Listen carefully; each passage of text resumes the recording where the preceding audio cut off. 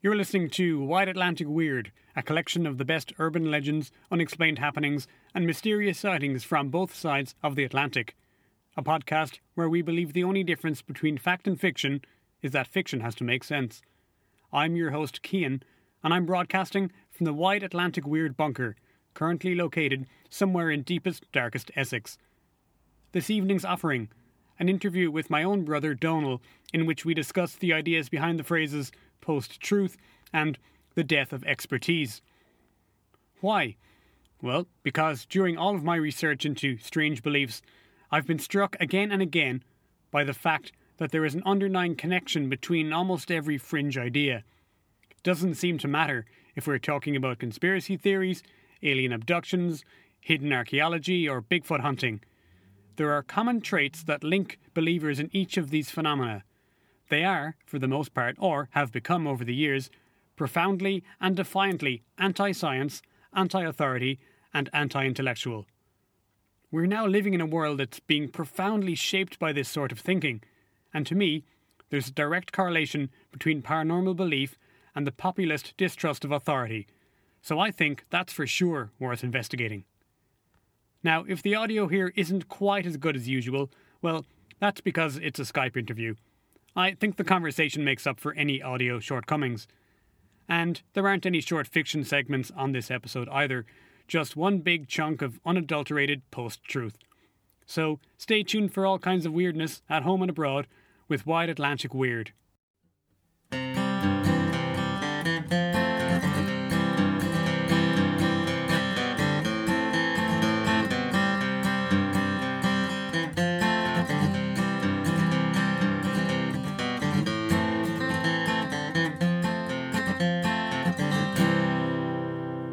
Okay, hi Don, welcome to the show.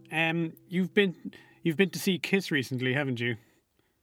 Yeah, I coughed up to watch Kiss, mime along with some backing tracks, and to generally, you know what, they put in a decent shift for what they're physically capable of. They're pretty old, and it's a bombastic visual experience. And for me, having loved Kiss for most of my adult life, it was.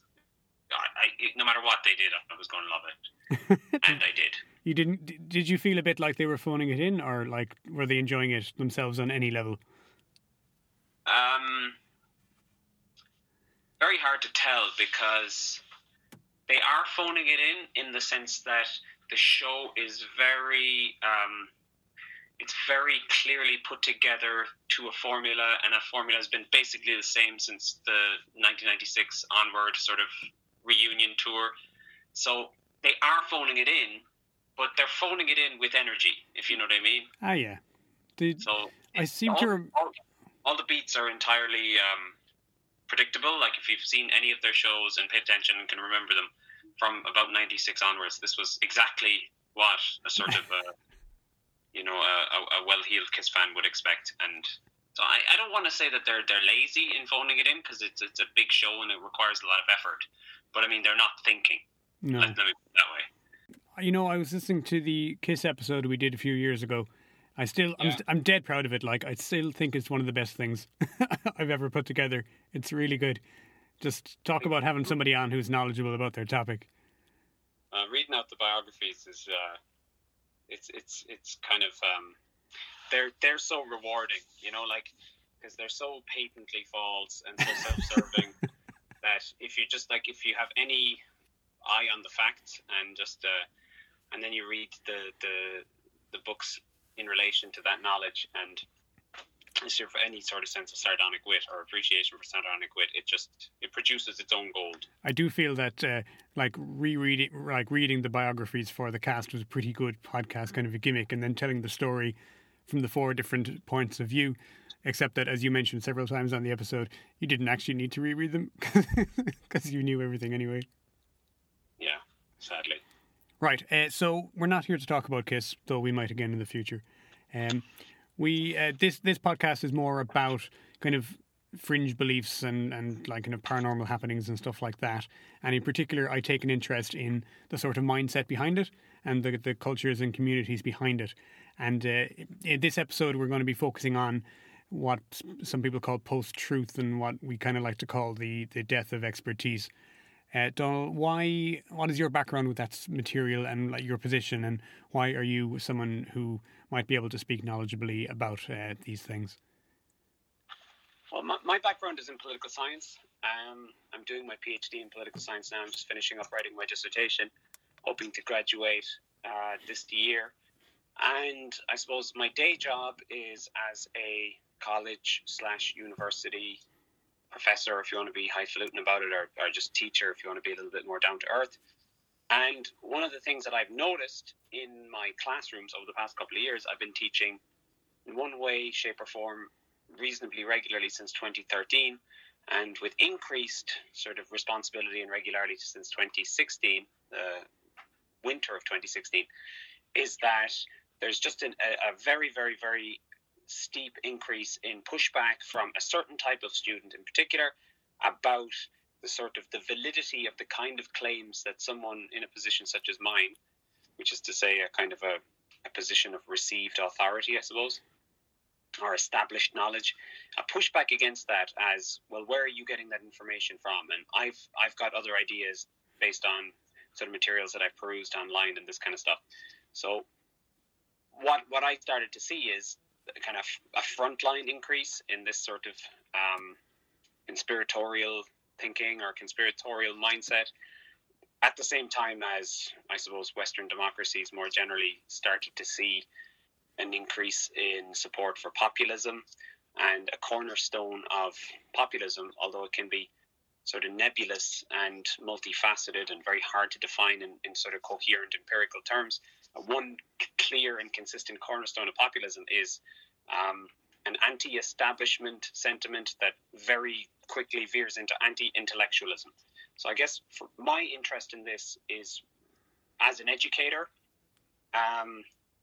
and then downstream it's as a political scientist interested in the sort of maintenance of democracy and an interest in the kind of forces that can erode support for democracy and the sort of the health of a democracy, and how anti-intellectual and as a result sort of anti-establishment and conspiratorial views are part of the cocktail that's sort of, I would say, starting to erode trust and endanger the health of democracies in, let's say, where I live in Canada, but across the Western world more generally. Fantastic. I see huge connections between all of those things, and I see for many people the intro to this sort of thinking comes from the kind of areas that I'm interested in and that I like to research. And as you know yourself, when we were much younger, I always had books about UFOs and monsters and kind of strange things like that. And, you know, I mean, I read those books with the kind of idea that, you know, these ideas were out there and, you know, that the people investigating them were on the whole genuine, you know, that like these phenomena, if whether or not they existed, were worthy of investigation, and that the people doing so were doing it in an open-minded and a genuine sort of a way.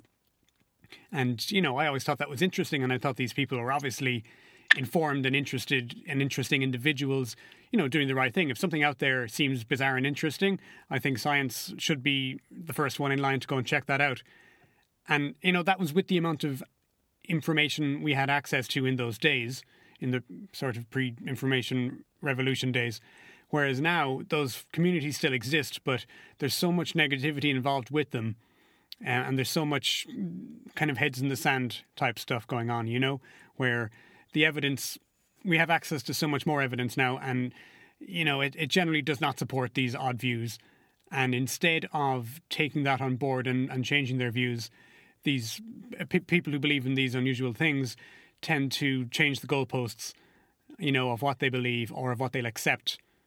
So unfortunately, I've seen something that, you know, has been quite positive to me, and which I do enjoy and which can be fun. I'm seeing it become very negative and very slipping into that conspiratorial mindset, which then leads to the populist mindset and the problems we have today. Yeah, I think that there's a couple of strands to it that, like, in terms of how this kind of thing manifests itself, and where it comes from. and how it's sort of accelerated or accentuated and especially has become more of a problem. So, like, there's nothing wrong with having an open mind, and there's nothing wrong with sort of trying to pursue nooks and crannies for obscure evidence and to try to, test everything, right?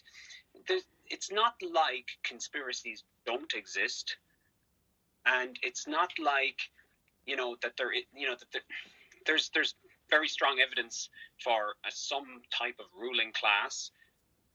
But it's obviously, that's a socioeconomic category for the most part. It's not, lizard people or whatever. But there is a degree of, if you look at something like distribution of wealth, right? So wealth inequality or income inequality across the world, and you look at the kind of disparity and polarization on those kinds of issues, like there is it's very much a world of haves and have-nots, and the haves do control a lot of the kinds of information and presentation of information. And there is a narrative that they want to peddle and whatnot. And having an open mind to the possibility of sort of conspiracy in that regard isn't altogether bad. It's that sort of conspiratorial mindset, in the sense of, let's just make sure that we know what we know, rather than just sort of blindly or dumbly receiving conventional wisdom without a critical eye or a second thought. So that's not a problem. What becomes a problem is when you sort of encounter people whose commitment to the idea of there being a sort of a ruling class who wants to utilize its power to wield sort of corruption in their favor and keep the truth from the sheep's eyes and all this kind of stuff. When their commitment to that worldview becomes part of a deeply held partisan identity, so much so that evidence cannot persuade them to the contrary, that's when we kind of get into trouble. Yeah. And all of this, I would say, has to be sort of understood in the context of some of the kind of innovations in thinking that really came from the sort of that 60s intellectual movement onwards, the likes of what sometimes is called deconstructionist thinking, or the kind of the Frankfurt School of critical deconstruction and this kind of stuff, like continental philosophy. So a couple of key thinkers in this, sometimes they're allied to what postmodernism, sometimes they're not. You've got the likes of Herbert Marcuse and Jacques Derrida and Michel Foucault. And in particular, one philosopher on this sort of point who kind of coined one of the more widely adopted definitions of postmodernism is a guy called Lyotard. I think his first name is Jean-Francois, if I remember correctly, but his last name is Lyotard. And he described or defined postmodernism as an incredulity toward meta-narratives. And so what he sort of said there is that, the big arcs of history, the narrative arcs of history, especially ideas of progress and things like this, are presented by the powers that be as natural and a given, when in actual fact they're kind of manipulations of those in power, and they're building blocks of an artifice designed to make sure that people stay in their own places. And so essentially it's again this idea that everywhere regular people are presented with certain ideas as natural and essential, when in actual fact they're socially constructed and only true insofar as our actions give them meaning. And so the kind of logical endpoint of this is, at worst, a nihilistic relativism. If nothing means anything and all symbols are merely constructions of, illegitimate power utilized by those who have the means to do so in order to oppress those who don't, well then anything can mean anything, therefore nothing means nothing, or nothing. Nothing means nothing is a quote from the Macho Man Randy Savage, incidentally. That's from the famous noted philosopher Macho Man Randy Savage. Yeah, big into the postmodernists was old Randy.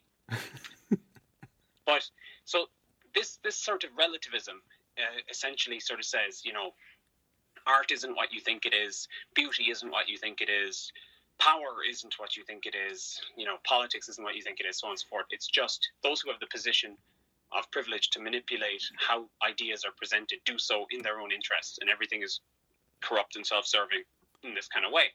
And so into that space comes this, well, if nothing means anything, anything can mean what I want it to mean. And that is where the very cynical, conspiratorial-minded people step in, especially in a kind of an information overload environment like we have today with the democratization of information that the internet provides. And you have extremely cynical actors not sort of pulsing through nooks and crannies to try and find out, hey, I wonder what it is that's really going on here. They're thinking, into this space, I can present any idea. And if nothing means anything, and anything can mean whatever I want it to be, nobody has any legitimate grounds to tell me that I'm wrong. And this is where we get into the post-truth idea. Because when Lyotard says incredulity towards meta-narrative, one of the biggest and most profound meta-narratives that he wants to deconstruct in that regard is the Enlightenment the idea of truth, the very idea of objective truth, what they call capital T truth, right? So there's no such thing as capital T truth. There's only small t truths, plural, and that each individual has their own singular sort of subjective truth, and that nobody is in a position to deny the validity of that individual or individual's subjective truth. And so we're into this very, again, nihilistic, I would say, relativist space where we can all just invent our own truths, and we don't have to be, we don't have to play the same game, and we don't have to agree to the same rules. Not only that, but it's not only that we're disregarding traditional sources of truth, like traditional authorities, but people who are authorities are actually, we distrust them precisely because they are disadvantaged, because we see ourselves, like if we are the supposed truth speakers, we see ourselves as these, anti-establishment, anti-authoritarian icons. We get power from that perceived underdog status. And the folks who are on top of the traditional heap of knowledge providers, whether that's a scientist or an academic of some kind or a political person in political power, they are to be distrusted precisely because of who they are and where they are. Yeah, it's a peculiar subversion of the sort of the position that Thrasymachus, one of the characters at the start of Plato's Republic, outlines, which is equally noxious, just in the exact opposite way as what you just described. Which is, so at the start of Plato's Republic, Socrates asks a bunch of individuals what justice is, and Thrasymachus says that justice is when the strong dominate the weak. Right? Strength is an inherent good, and therefore it's always good and just when the strong dominate the weak. The way that this worldview, again, that you just described is that the weak are always right. And being part of the establishment is seen as a kind of let's say, in Thrasymachus, I think, I probably got that wrong, terms, is, to be strong, right? Because you have the force of the establishment behind you. So let's say a typical accreditation, right, as someone who could be considered a traditional expert, has the weight of domination behind them. So when, like, one of the things that, let's say, a postmodernist would do is would deconstruct the symbolic power that a lab coat affords a scientist. So when they speak, it has disproportionate weight relative to someone else. So they're not interested in the actual expertise that a scientist might have, in the sense that they've done a lot of reading and understand this issue very well, and might have even conducted their own empirical research and whatnot. Instead, it's, the lab coat constructs a figure of power. All power is domination. All domination is top down. So therefore, you're the strong dominating the weak. That's always wrong, and it's always illegitimate. And so it's the exact reverse of what Thrasymachus says when he says that justice is the rule of the strong over the weak. It's so we're in a weird space. You are always morally correct for standing up to the upper power because you are the underdog. Basically, exactly. If you are fighting the evil empire, you are the rebels, and you are correct. Everybody wants to be their own rebels fighting against their own personal evil empire. Yeah, and part of this is because, let's say one of the reasons why that's persuasive to a lot of people is that, in an attempt to live up to some of the standards of, let's say, of morality that we have, long had on paper in Western democracies, but didn't actualize. Let's say, take for example the Declaration of Independence Thomas Jefferson writes, we take these truths as self-evident that all men are created equal, except you guys, slaves, who are going to build the whole country. You know, so like we've always had these standards that we haven't lived up to. And one of the things that we've tried to do, I would say, since post-war era in particular after the 60s, is to try and live up to some of those doctrines. And in doing so, we've had to kind of face down a lot of the realities of where the Enlightenment happened and in what context it happened, and some of the hypocrisies that come with that. But in deconstructing the Enlightenment project, we've deconstructed the idea of reason, and and of reason as the sort of illuminating force that makes humanity, different from beasts. If you were going to use the language of how the Enlightenment philosophers would have understood themselves. Yeah. And so we end up with this position of, my ideas are just as good as yours. Yeah. Even if you have this weight of science, or let's say reason behind you, because, well, reason was, invented by the likes of Thomas Jefferson, who was raping slaves, and that's true. He did do that, but it's a real baby with the bathwater issue. But what I see increasingly now is it's not just you are wrong despite you being in this kind of powerful position. You're wrong precisely because you're in that position. The distrust of authority itself, I think, is what's key here. Exactly, because you live in the house that Thomas Jefferson built. Yeah. And so therefore, as long as you're living there, like each brick is corrupt, and you're corrupted by those bricks. So when you use the language of reason, that's tainted by, the scars of history. Yeah. Well, as you said at the top, I mean, a certain healthy skepticism towards the systems already in place is absolutely necessary and key, and it's the only way things are going to get better. And, power is power and money is money. And yes, a tremendous amount of what we're told and how things are presented to us is at the whim of the folks who are on top, and that is absolutely true. And I think anyone ought to be a little bit skeptical about that whole setup. Yeah, I mean, it's like if you look at let's say just as an example, like the 2016 election, right? It was very bad for democracy and global cohesion, everything else that Trump won. That doesn't mean that Hillary Clinton was clean, No. The swipes that were taken against her, the criticisms of her, were for the most part valid. Like in the ones that were, substantiated, she was a bad candidate, and she does represent a lot of the corruption of money in politics and dynastic families and hereditary influence and all that kind of stuff. It's like we can criticize the infrastructure while still acknowledging that it's better than the alternatives.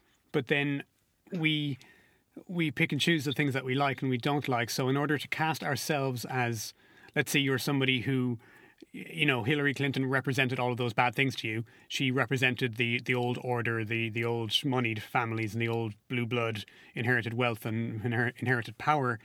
Then you have to, in order to see Trump as the opposite of that and see him as this kind of, breakout character speaker for the people, you have to overlook the fact that he is a man of inherited wealth who, is from the higher echelons of the moneyed elite from New York. You have to overlook those things. And yet, the people who felt truly and strongly as they did, and I don't think that any of that was disingenuous, you have to pick and choose the bits that suit your narrative, and you have to drop the bits that don't in order to make yourself the rebel and the other person the empire. And forgive me for simplifying it into a dumb Star Wars thing, but I see that. I think that kind of Western storytelling is incredibly important here, because I see the same thing with, Alex Jones sees himself as this freedom fighter up against, an evil, corrupt media. Trump sees himself as an embattled guy who's up against this established deep state. It's the same thing with Von Daniken going up against the, any kind of odd belief or fringe belief. The main character sees himself as his hero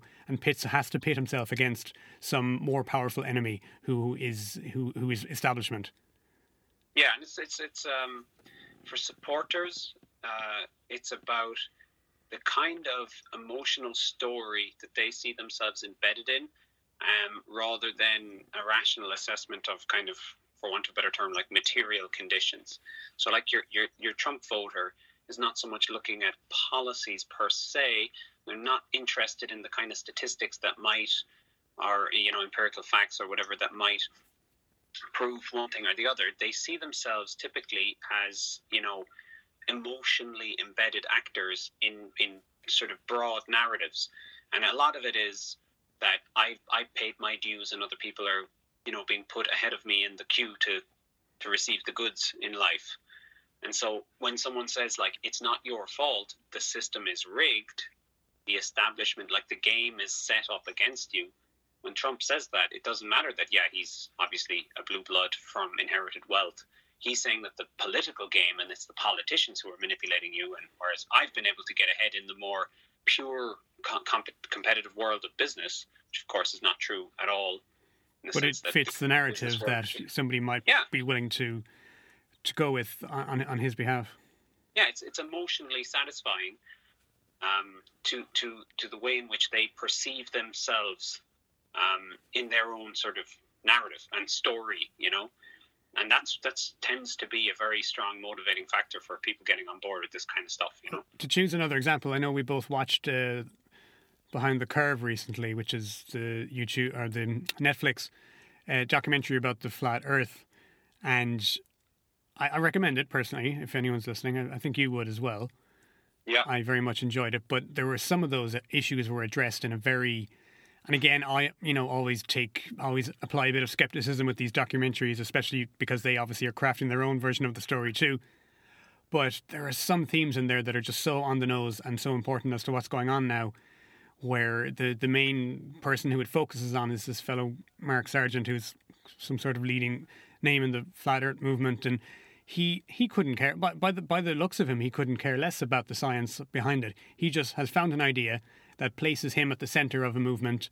He's got, he seems like this kind of schlubby, nebbish guy, doesn't he, living in his mother's house, and finally he's found this one thing that makes people like him, and he travels around the world with it, and he's really popular, and they all are happy to see him, and he wears his own bloody name on his t-shirt, and he doesn't seem like a bad guy, to be honest. He's just found something that works for him, and he couldn't care less if it's true or not. That's completely incidental. He's being satisfied emotionally by the narrative he's creating for himself, in which he is the hero, and he's up against big evil science, which is, of course, as usual, a big conspiracy where everybody's in on it. And it's the same thing over and over again, isn't it? He comes across as someone who, if he had been a fan of My Little Pony and didn't know that there were other people out there who also enjoyed My Little Pony, and then he found the My Little Pony community online, and then he became particularly good at making My Little Pony videos, and then there were My Little Pony conventions that he would go to, and people would really pat him on the back and say, good job, that was a great video. It could have been anything. The fact that it was flat Earth seems entirely incidental. Yeah, and he even says, doesn't he? He even says that he went flipping through books of conspiracy theories to find one that hadn't been overdone, and he deliberately picked it because it seemed like the stupidest one out of them all, and he said, no one's doing this right now. This is my niche. Yeah, and it's very much it's very deliberate. But it's a story of social disconnection, and then the kind of interesting or bizarre connectivity that online cultures can provide, and sort of a degree of fame coming out of that, and then I think very importantly, a deeply established partisan identity that comes with the positive reinforcement and recognition that his sort of membership of this community brings. I really think that that's key, because at some point when you start to identify as a member of a community, and especially a member of a community in opposition to some other type of body, whether it's a community or whether it's the establishment or whatnot, there's a high social cost then to rescinding those beliefs. And so, part of it is that it's more fulfilling, and you get deeper community ties by feeling as though, our backs are up against the wall together, Yeah. But beyond that, it's like if Mark Sargent was to realize that, in fact, the Earth is a globe and everything he's been saying is wrong, there's a high social penalty for him to do that. So he says as much himself, actually, in some interviews. He's asked, well, what would happen if something... I mean, a traditional scientific thing to say would be, with these unusual ideas, well, what would disprove it? And if there's nothing, then you do not have a legitimate theory, because if it's not open to being disproved, then it is an emotional... It's an emotional thing, not a scientific one. It's an emotional idea, not a scientific idea. In empirical falsifiability is Key. a character, like it's a requirement. Yeah. A valid hypothesis. If your hypothesis cannot be empirically falsified, it's just it might be a belief, it might be a value, it might be a sentiment, it might be a feeling, and it might not be wrong, but it can't enter into the scientific conversation. And I think one of the things that makes that documentary kind of fascinating is it is definitely him as a character. He's not a bad guy, he comes across as quite likable, and there's something very genuine about him in that he several times kind of shoots himself in the foot just because he's so truthful and genuine. And he says exactly what we're saying, doesn't he? He says that he wanted to find an idea that could take off and be his own niche. He says that nothing could convince him that this wasn't true anymore because it's not about the science, it's about him and his community. He says all that, and he knows it in some part of his brain, but there's that self-created disconnect between knowing that and acting on it. So it's he's fascinating. And he's you see him hanging out quite a bit with someone that he seems to co-host a podcast with. I can't remember this a female podcaster. She lives in Houston, Texas. Do you remember her name by any chance? Steer. Do you remember? She says that Patricia, is it Patricia something? Because CIA is in her last name, and when some of the conspiracy theorists turn against her, they decide that she must be a shill for the CIA because the last letters of her name are CIA, which is exactly how conspiracy thinking works. Yeah, well, and what's really funny about that is that she acknowledges, like, that when she said some things that were sort of heterodox to the community's positions on certain aspects of the thinking, that she was then called out as like an agent of the deep state and she works for the CIA and all this kind of stuff. But she, like, while saying this, she admits that she's utilized this tactic to other people who's criticized her. Yeah. And she basically almost says like that's the argument that she wants to make in response to the people calling her members of the CIA. But she's like, because you're wrong, you have to be manipulated by the CIA. And she's like, no, because I'm right, you're a member of the CIA. But she puts her finger on it precisely and very eloquently. She very eloquently explains how conspiracy thinking works and why it's wrong and why you can't ever take it down or argue with it because it's not logical. And then in the same breath, uses that exact thinking to say, well, I'm right though. Yeah, it's like she stands right in front of this monolith of truth and then just sort of like drifts back into the bushes like that Homer Simpson meme. It reminds me of, in Occam's Razor. Have you ever read any of the original text associated with it? So, like the actual William of Ockham, yeah. So William of Ockham made his famous statement that you can test truth in these various ways, and then immediately followed up by saying, of course, anything the Pope says or the Church does is immune from this sort of logic. Yeah, and it's like, right, you came right. I understand. Look, there's no point in judging him in his time and place by our ways of thinking, but like he walked right up to the Valley of Truth and looked up, put his head over, and said, "Nope, I'm going to step back."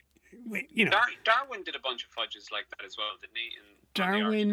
Darwin was deeply aware of the implications on his own society of what he was doing. So when he wrote On the Origin of the Species, he didn't say anything really about human evolution. Quite deliberately. He was uncomfortable with the social implications of it. He didn't say anything in the book to either go for it nor against it. He also privately felt that there wasn't enough evidence at that time because they just didn't have the fossil record. We do now, but at the time he was applying scientific caution for sure, but he was also deeply aware of how this would affect his own society. So he was he didn't go there for quite complex reasons, I think. Yeah. So I think one of the things, like I said, in order to understand how all of this stuff spreads, is one, that you have this, there's the relativism that comes with a postmodern worldview. So I think for a long time that was the kind of very exclusive domain of eggheads on college campuses, in particular lefty types, initially in philosophy departments, then out to like art, aesthetics, and even got into my sort of domain of political science and stuff like that. But it was very, it was outside of mainstream thought or whatever. And I think with the internet, a lot of those ideas spread, and in particular, they sort of very much were tacked on to sort of leftist political causes like feminism and, you know, critical race theory, these sorts of ideas. And I think part of the what would sort of morph into the alt-right started to see these tactics as good weapons for their causes.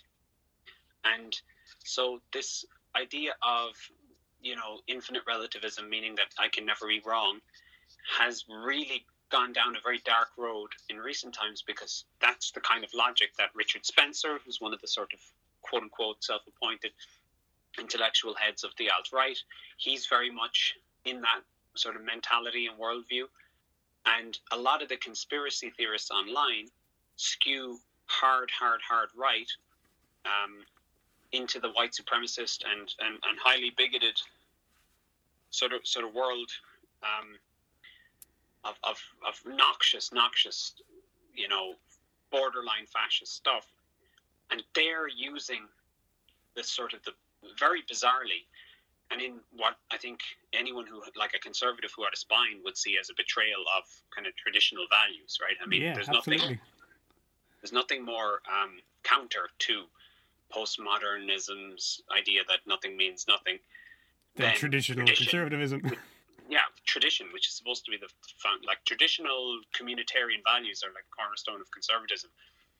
And so I think that when we think about the death of expertise and how that is feeding conspiratorial mindsets, a lot of it is being driven by these ultra cynical far right thinkers online who want to spread conspiracies, not because they believe them in a lot of cases, but because it's a way for them to manipulate power in their favor and to mobilize, you know, a lot of anchorless or unmoored individuals, a lot of whom happen to be young white men, unfortunately, and that's certainly who I see in my classrooms coming up to me with the 9/11 was an inside job, and then 4 sentences later we're talking about the Elders of Zion kind of stuff, you know. And it is tied to, actually, at its root, I think, a lot of it is the old-fashioned 1800s anti-Semitic globalist conspiracies. Like, what's really weird is that we're in this very new space in terms of some of the presentation of these ideas and how the medium is carrying these ideas, but a lot of it is the old-fashioned far-right loony tunes, you know? Well, I mean, you'll be aware that the term that's often... I mean, if you go back and watch those, you know, those videos of... what's the name of the Welsh guy? John Ronson videos? His conspiracy show from the year 2000 is very enlightening. But it's also very 90s, and it's a very 90s take on conspiracy culture, as I've said before. Everyone is hung up on the NWO, you know, that's what they call it. Nowadays, a lot of the same thinking is still happening, but the boogeyman is now called the globalists. This is what Alex Jones would call them, you know, a more modern take on the same phenomena. And I think that word is very deliberate. And it does... The problem is it does allude to real things that I think are real and things that I think are problems and things that I think we should be talking about. And yet, it's really hard not to see the anti-Semitic ties in there. It's all the same old idea that somewhere there's a secret cabal of evil bearded guys, you know, meeting in a bloody Prague cemetery, as happens in the original Protocols of Zion, you know, scheming everything. And do the people who buy this, do they know that, do they all know that it has this origin? I mean, some of them do. To some people it's deliberate, and there is obviously connections to like white supremacy and anti-Semitism, like in places where it's overt, but I think there's a much larger group of people to whom they have this sort of vague presentiment that things are not right and that they've somehow been wronged, and that all these changes in you know, in the economy and stuff, which are difficult to explain in real life, that they can all be expressed in, you know, almost by a metaphor. So, you know, if you're talking about lizard people or you're talking about globalists, is it almost like a metaphor for what's really going on, because it's a bit simpler and a bit dumber and it can be communicated more simply? Well, you know, I think anytime you hear someone talk about the globalists or whatever, I think people might be using that ignorantly, but to a significant minority, a lot of whom are kind of involved in pushing these ideas, that's a deliberate dog whistle for anti-Semitic ideas. So and that's not to say, again, that, let's say, the kind of privileged socioeconomic elite who push a neoliberal agenda don't benefit disproportionately from the kind of inequalities that globalization creates. Yes. But again, all of that can be pointed to or can be sustained with evidence and whatnot, substantiated with evidence. Whereas the idea of, the evil bearded folk in the Prague cemetery, not so much. I think, like, one book that I think is very good for understanding some of the forces that create an environment wherein this kind of thought can grow is a book called The People versus Democracy: Why Our Freedom is in Danger and How to Save It. It's got a little bit of a gimmicky title, but it's by a Harvard scholar called Yascha Mounk. He's a political scientist. And one of the things that he sort of points out is that a lot of the populist critiques of, the lack of agency that everyday people feel in their lives are kind of valid. That, a lot of politics has disappeared into this technocratic space that we don't see, that we don't feel, and that, our sense of agency over our own lives has disappeared. And that there does seem to be a kind of an agenda for, economic and technocratic from economic and technocratic forces that does feel counter to the more local concerns of kind of normal everyday people. And so what that does is that erodes trust in government. It erodes trust in democracy. And part of what our school systems have been doing for the past 50 years is kind of deconstructing the Enlightenment and, some of the historical contexts that produced the Enlightenment. And with that, unfortunately, you kind of end up, again, throwing out a lot of the civic values that, democracy doesn't particularly function well without, like commitment to individual rights, ideas of equality, this kind of stuff. And again, as part of that, historical memory starts to kind of evaporate too, so that, America presented itself through all possible facets of media for so long as, the defender of democracy versus, the scourge of Nazism or whatever. And, people lived in a kind of a sufficiently monolithic culture where you couldn't possibly grow up thinking that the Nazis were, and Nazism and fascism was a kind of an item on the buffet of political ideologies that you could reasonably wasn't an adopt. option. But people don't really get that message anymore, and maybe monocultural values are not entirely good or whatever. But like when you have the infinite relativism of entirely curated echo chamber media environments that we have now, well, there's no sort of underlying agreed upon set of values regarding things such as liberty and equality that can say Nazism and fascism are never okay, never bad. And so people are hanging out on 4chan and seeing people presenting Nazism and fascism and other such, authoritarian sort of inclinations, and they don't have that underpinning in the basic civic values like necessary for democracy to think of this as inherently and necessarily bad. And then at the same time, when they look at their own lives and the kind of influence that government actors have over them, or that they could have over their sort of representatives in government, they kind of think to themselves, well, this seems like a shallow crock. Yeah. Well, and I don't know where this power is, and I don't know where it goes, and I don't understand how it operates. And insofar as I see individuals, taking part in this, they seem to be dripping in corruption, being, bought and sold by corporations left, right, and center. And so what Yascha Mounk in this book recommends is essentially like we need to instill and police basically the values of good governance, right? Like we need to actually crack down on the kind of rotten corruption that is there. Like the thing is, when Trump says drain the swamp, he's not exactly wrong. There was a swamp. There is a swamp, of course. We, like anyone who knew what the hell was likely to happen, never thought that he was going to clean up that swamp. He was going to get in there. He was going to drink that sweet swamp water himself. Yeah, he was going to be splashing around with the toads. But like the governmental process does need to be cleaned up, and people do need to feel as though they have more of a say. Yeah. But the other problem is that a lot of the kind of things that we're dealing with in terms of challenges in liberal democracies do require huge amounts of highly specific and technical know-how, and also like multilateral global cooperation. So if you take something like climate change, that's not a local issue, and that's not something that your local representative or even your national elected representative can deal with, right? That's kind of something for the deep state for the most part. Yeah, I know what you mean.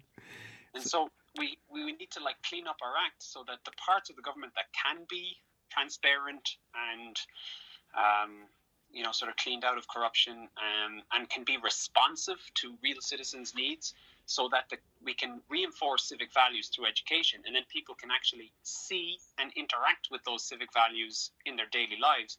But at the same time, we have to acknowledge that there will be a section of governmental power that just has to be ceded to a probably invisible technocratic, bureaucratic elite, because the fate of the planet is too important for that to be something that we allow, Billy Bob from Texas to have an opinion on. Well, we already live in an incredibly specialized society. Like, we don't have a problem with the fact that an electrician is a guy who's a specialty at being an electrician, Why do we have a suspicion of, well, this guy's a climate scientist, but I know better than him because I look at YouTube videos. Like, no one's going to tell their electrician they know better than him.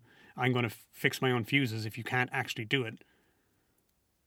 Yeah. We already live in that society. We choose. This is what annoys me, is like, you already apply the scientific process in almost every aspect of your life. Yeah. That is how we interpret the world in general. Okay, we're not great at it because we're human, but in theory, at least, we look at things around us and we try and make the simplest interpretation of what is there. And we use Occam's razor. We don't presuppose more happenings than are required by basic logic. And we do that for almost every aspect of our lives, except for the ones that don't suit us politically. So, I'll accept that way of thinking for almost everything, but not for the age of the earth, or not for who built the pyramids, or, the various fringe beliefs that are out there.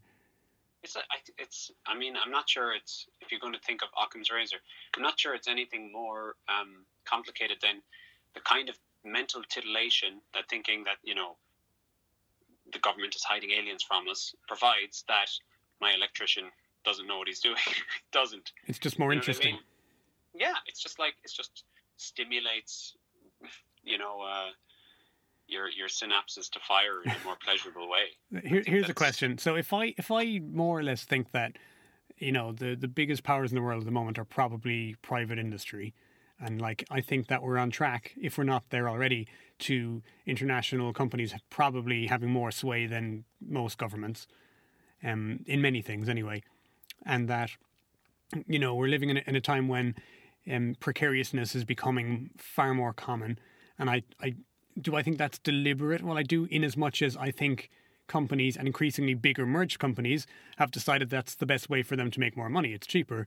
So this precariousness and this lack of security, which is having all these other problematic knock-on effects on culture and on social lives, like, that's all happening, I think, because of basically money reasons. That's what I think is probably going on behind it. Is that deliberate? It is, in as much as it's a deliberate attempt by companies to get bigger and make more money. Am I that different to a conspiracy theorist? Like, what's the difference between me thinking that and someone just going one step further and saying, oh, there's a secret room somewhere where all these guys meet and make decisions? I reckon that a lot of these, company heads and bankers, and they do know each other, and they are in the same connected, extended networks, and they do, deals with each other. Am I any different, really?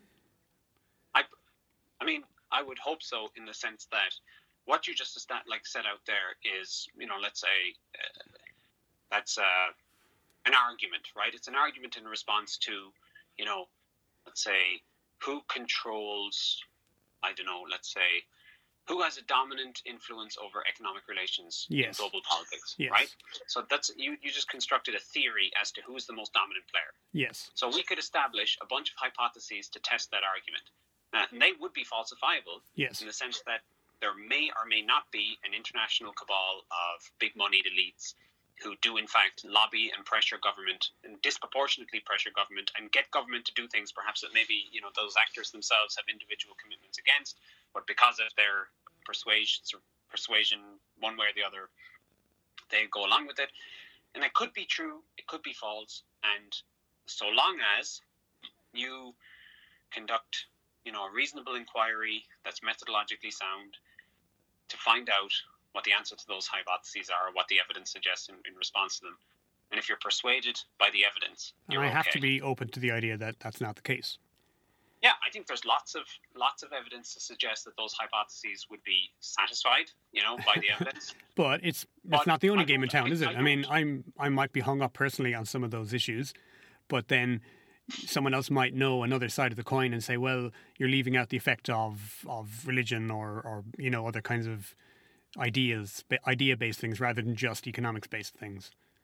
For example. You know, economics are a type of ideas, of course, but like, in what I mean, I guess, ultimately is I think you've got good grounds to propose that as a theory to be tested. And it could be right, it could be wrong. And if it turns out to be wrong, and it, you know, at the end of the day, it's not these corporate interests that dictate the dominant sort of mold of economic relations, it's something else, well then, you know, as long as you're open to be persuaded, you can't be like the flat earthers. What the evidence suggests, you're not the same as a conspiracy, you know, a conspiratorially minded person. That's the key, because it's like if you're not actually wedded to the idea of a global elite that's out to get you and screw you over at all turns, and that you don't have a partisan identity that's deeply connected to that emotional story, well then, if it turns out to be false, you've got no skin in the game. It doesn't matter.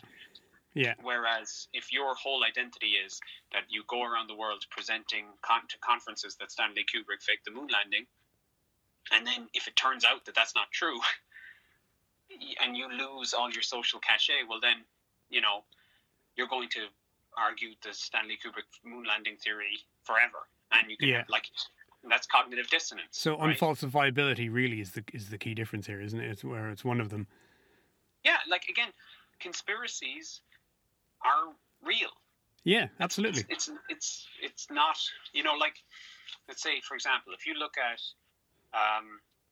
U.S. foreign policy during the Cold War, almost every example of regime change that happened in the developing world did have some element of U.S., you know, kind of CIA puppeteering, meddling, whatever else, you know. Yeah. But if you watch like the kind of it's a documentary show called, well, inverted commas documentary show, Oliver Stone's Secret History of the U.S. Oh, really? Oliver Stone. Yeah, it takes some of that information, but it can't accept a 40% confirmation. Everything has to be 100%, right? So obviously he's got his own political agenda, which is very much, you know, anyone who's anti-US is inherently good. So he was pro-Chavez and a bunch of the other kind of radical populists in Latin America. But, you know, his thing is that, like, since my emotional narrative is that the US is a net force for evil in the world, and anywhere, time and place that it ever had any involvement, it was always wrong. Well, you know, he's not interested then in actual empirical findings vis-a-vis his inquiries or his hypotheses.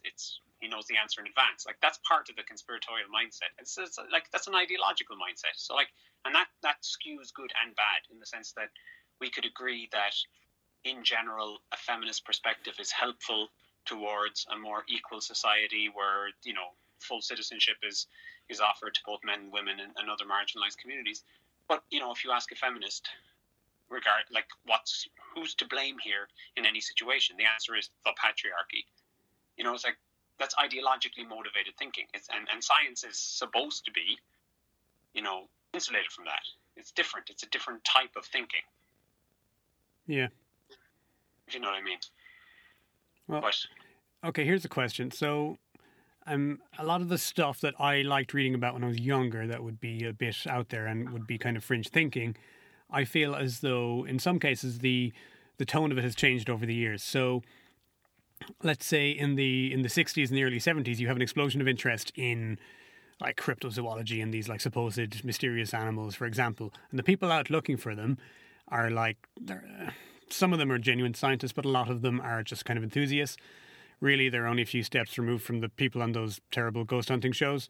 You know, they're looking for an adventure and they want to put themselves as the star of the show. But by and large, the material surrounding this stuff is generally pretty inoffensive, right? These people believe something odd, they go out looking for it, and they write books about it. And the books are not very negative. They're not taking potshots at anybody. It's not about, having a go at somebody or trying to take down somebody's career because they think differently to you. They're just kind of indulging in what seems like a kind of a silly hobby. And especially with the nature of some of those supposed mysterious animals, we're talking about, like, in theory at least, a kind of a flesh and blood potential zoological oddity, right? Which may or may not exist. And if someone believes it doesn't, or if somebody believes it does when it doesn't, well, what's the harm? And I find even those communities are changing now, and this kind of suspicious and conspiratorial element is creeping into them in ways that are very negative. And perhaps I don't know, do you like the Chris Jericho podcast, for an example? The Chris Jericho podcast? Yeah. I don't. I'll tell you that I listen to him when he talks to wrestlers and musicians, and I don't listen to him when he talks paranormal. Well, I'm the opposite then, because I'm fascinated by how all this stuff has come back and it's popular again, but it's popular in a way that I find uncomfortable. He everyone he talks to is convinced, like, even if they're talking about like Bigfoot or some sort of mythical animal, into the mix has now come this conspiratorial angle where, guess what, the CIA are hiding it and the US park system are involved. And it's the same if you're a moon landing fake hoax person, you think that NASA are like the absolute devil. And this these areas that used to be kind of a bit silly and kind of fun are now developing this conspiratorial angle. Like, why is that? What's changed? Well, I think it's because distrust of government is very high. And, people see government bodies as inherently corrupt and, especially non-elected government bodies, right? So, like, this idea of the deep state. So, like, things like CIA and FBI and NASA and all that are seen as inherently corrupted in that way. Some of these things have nothing to do. They don't beg for a government conspiracy angle to the folklore, and yet they all eventually, if they last long enough, they all develop one. There's currency in it, I think. Again, because it's titillating. And I think there is something to be said for the feeling of, like, there's one thing for community identity. It seems to be the case that partisan community identity, us against them, is just like irresistible. Yeah, it's dynamite, isn't it? And they've done sort of social psychological studies that, they show people footage of two people experiencing some sort of pain or trauma, and the subject will be a member of a shared community with one of the people that they will see experiencing trauma or pain, and not a member of the same community as the other. And there'll be involuntary hand movements. Wow. In response to sort of seeing a perceived community member suffer that they don't have, when the non-community member receives this. And there's an infamous social psychological experiment called the Robbers Cave experiment, where they put a bunch of 11 and 12-year-olds out in a camp in 1954 and gave them a couple of days. Oh, that's right. And then they're to socialize amongst each other, and before too long, even their ability to judge competitions fairly was negatively affected by, again, just a few days of sort of this partisan affiliation. So I think that sort of idea of us against them it's money. It's money in the bank, and it's innate. It seems, right, which is key. So it's available to everyone. So if you want to spread your Bigfoot story, you'll get some people on board, but you'll get those people on board much more deeply, and they'll hold those feelings much more profoundly if it's You know, there's people out there trying to come for your Bigfoot beliefs. Yeah. Oh, we need to guard these very specially. Yeah. And again, I mean, you're looking at some ideas that when they first appeared, like a lot of this stuff that I like is mythology that really came about in the mid 20th century. And when it first came on the scene, you know, it was investigated by scientists, some of them anyway, you know, because, you know, there's nothing impossible on the face of it in there being a new unknown animal about, you know, that's worth investigating. And as the years went by and the evidence didn't come in, the people who were true believers did not change their beliefs. Instead, they needed to come up with a reason why the evidence wasn't coming in. Yeah, well, I mean, so that presupposes a conspiracy, doesn't it? If you think that people are lying about lack of evidence, then that there has to be a conspiracy. One of the key indicators of cognitive dissonance is and cognitive dissonance is basically like you hold a belief that is disconfirmed publicly, and yes. you know, this sort of like your belief in black and your sort of empirical acknowledgement of white cause you this sort of this dissonance, or this problem for you. So you need to resolve this somehow. One of the main indicators of that is when the lack of evidence for your belief is converted into evidence for your belief. Yes. So it's the fact that there's no evidence of there being a Bigfoot proves that there is a Bigfoot. Yes. And that's essential. Like once you have someone saying that, like they're really digging a deep hole down into the rabbits. That's 2 + 2 is 5 territory, isn't it? Yeah. I mean, again, because it's like cognitive dissonance is essentially a form of trauma, and so it's a coping mechanism. Yeah. You know, it's kind of like, and people will say this, and not to equate these directly, but there's a similar sort of psychological process at play where, in order to rationalize something very bad happening to someone in their life, they'll say, I'm glad that this very bad thing happened to me, because without it, I wouldn't be where I am today. You know, it's the same kind of logic of seeking to cope with something that's kind of irreconcilable, something that might be just like patently bad, and there's kind of no way to present it. But, you know, you would be where you are today no matter what happened to you. You couldn't be anywhere else. You know, that's if you look at the history of I'm thinking more like cult leaders and stuff like that. The amount some people who came to believe something incredible, the amount of them who had some sort of mental breakdown, and then they came out of it saying, oh, well, actually, I learned some truth and came out stronger. And that's when they have their breakthrough. That's when they realize that God is talking to them through their neighbor's dog, or the earth is 4,000 years old and you all have to go and live with them in a commune in Utah, you know? Yeah, exactly. It's a way to kind of rationalize something that they're probably deeply unhappy or uncomfortable about, and to turn probably like a categorical negative into some form of positive. And, you know, I don't want to be demeaning to people who do that, because it's virtually irresistible.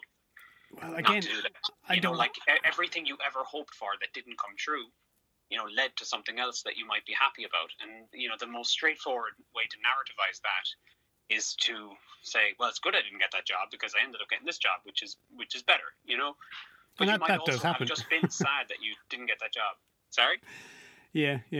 I want to emphasize that I would never like to look down on somebody because they have an odd belief. And I do, like we said it right at the top, like if something is genuine, then it's worth looking into. And I would never give someone a hard time because they were interested in something unusual, or they genuinely wanted to investigate it. One problem I have is when I do argue with people who believe odd things and I think differently, I'm thinking specifically about kind of like fringe archaeology stuff, which is crazy popular at the moment, and not just ancient alien stuff, but like, you know, the Graham Hancock stuff and all that.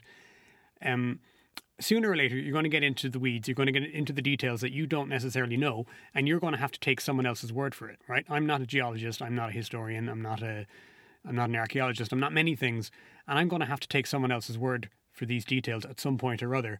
And if that's when the conspiracy theorist has you, because they can say, you are taking received wisdom on board. And this, to me, cuts to the heart of the death of expertise dilemma, isn't it?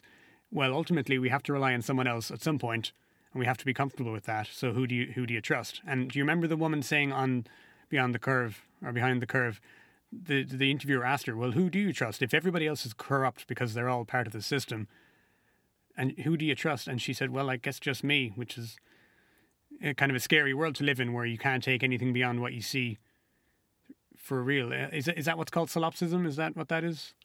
Yeah, there was an ancient Greek philosophical sect called the Solipsists. And they basically believed that, when they looked at their own hand, they could be reasonably comfortable that that was in fact their hand. But anything beyond that, I also think that's why there's such a culture amongst conspiracy or fringe thinkers of like, go out and do it yourself, which is on the face of it is admirable, but they don't necessarily have the skills or the training to interpret what they're finding. So people like to say, well, I've done all my own research by looking, in the video in the movie when the woman is talking about flight trails and stuff of airplanes avoiding the North Pole or something, and it's the same when I talk to people who say, well, I've looked at Google Earth for hours, and I see all these patterns in structures and buildings, and you can't explain that. And it's like, I admire that you're going out and doing what you think is primary research, but you don't have the tools to interpret it. And I, on the other hand, they think I'm at fault because I'm ultimately relying on someone else's authority. I would rather read a scientific paper about this and see what the consensus is. But then to them, that makes me more susceptible to being lied to by whoever the powers that be are. Yeah, I mean, it's I think that it's actually very rare for genuine autodidacts to come about, and that the likelihood of someone being able to comprehend the evidence before their eyes in a sort of a critically engaged and sort of credible manner is just like, I don't fancy the chances of it happening, and like there's in Good Will Hunting there's a bit where Matt Damon, who's playing Good Will Hunting, like has an argument about American history with this kind of like typical Harvard toff type character, and Matt Damon sort of like punks him out with his amazing knowledge of the American Revolution and sort of says to him, like what you paid $100,000 for, like I got in the public library.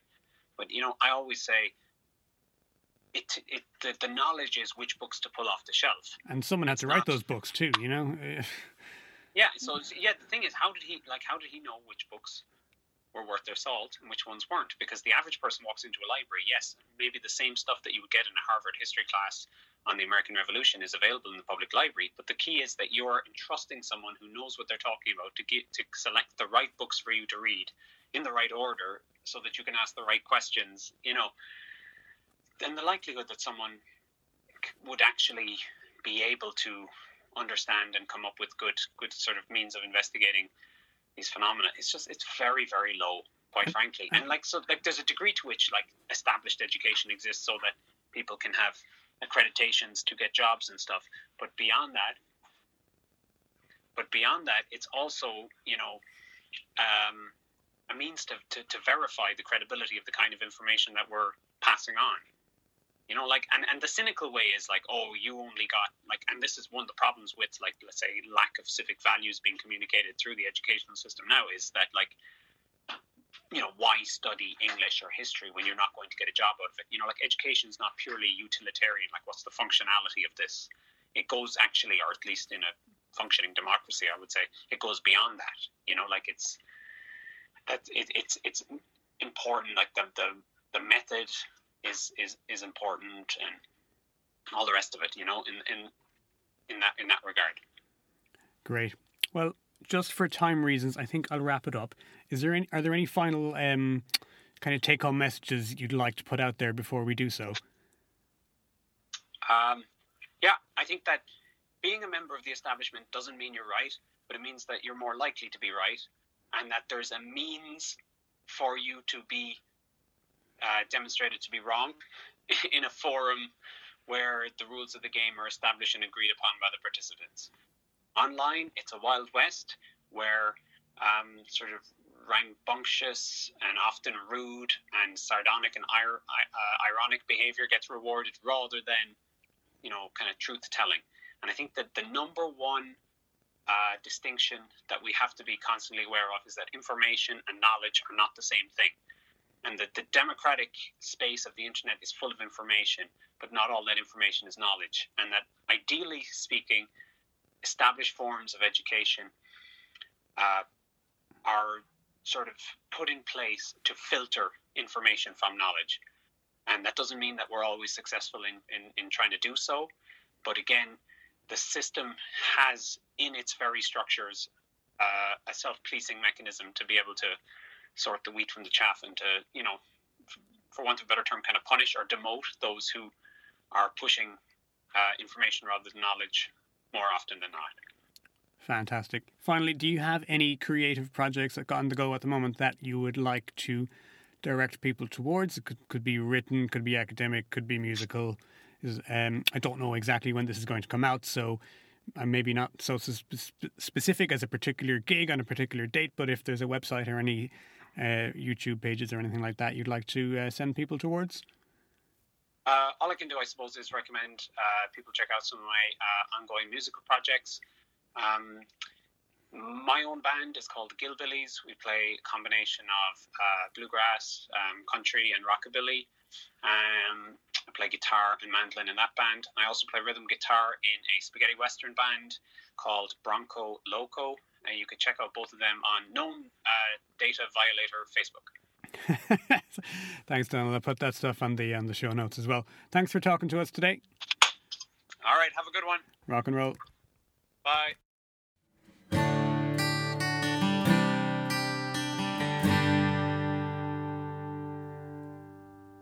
This has been, well, another rather serious episode of White Atlantic Weird. Sometimes, we just have to look behind the blurry photos of UFOs and guys in bad Bigfoot suits and see exactly which dark undercurrents those fragments truly float on. After all, that's what White Atlantic Weird is really about. And remember, the only difference between fact and fiction is that fiction has to make sense. If you like the show, please subscribe, leave a rating and a review wherever you listen, and chat to us on Twitter, where we're at Strange Ireland. So, from the bunker, somewhere in the borderlands, thanks for listening.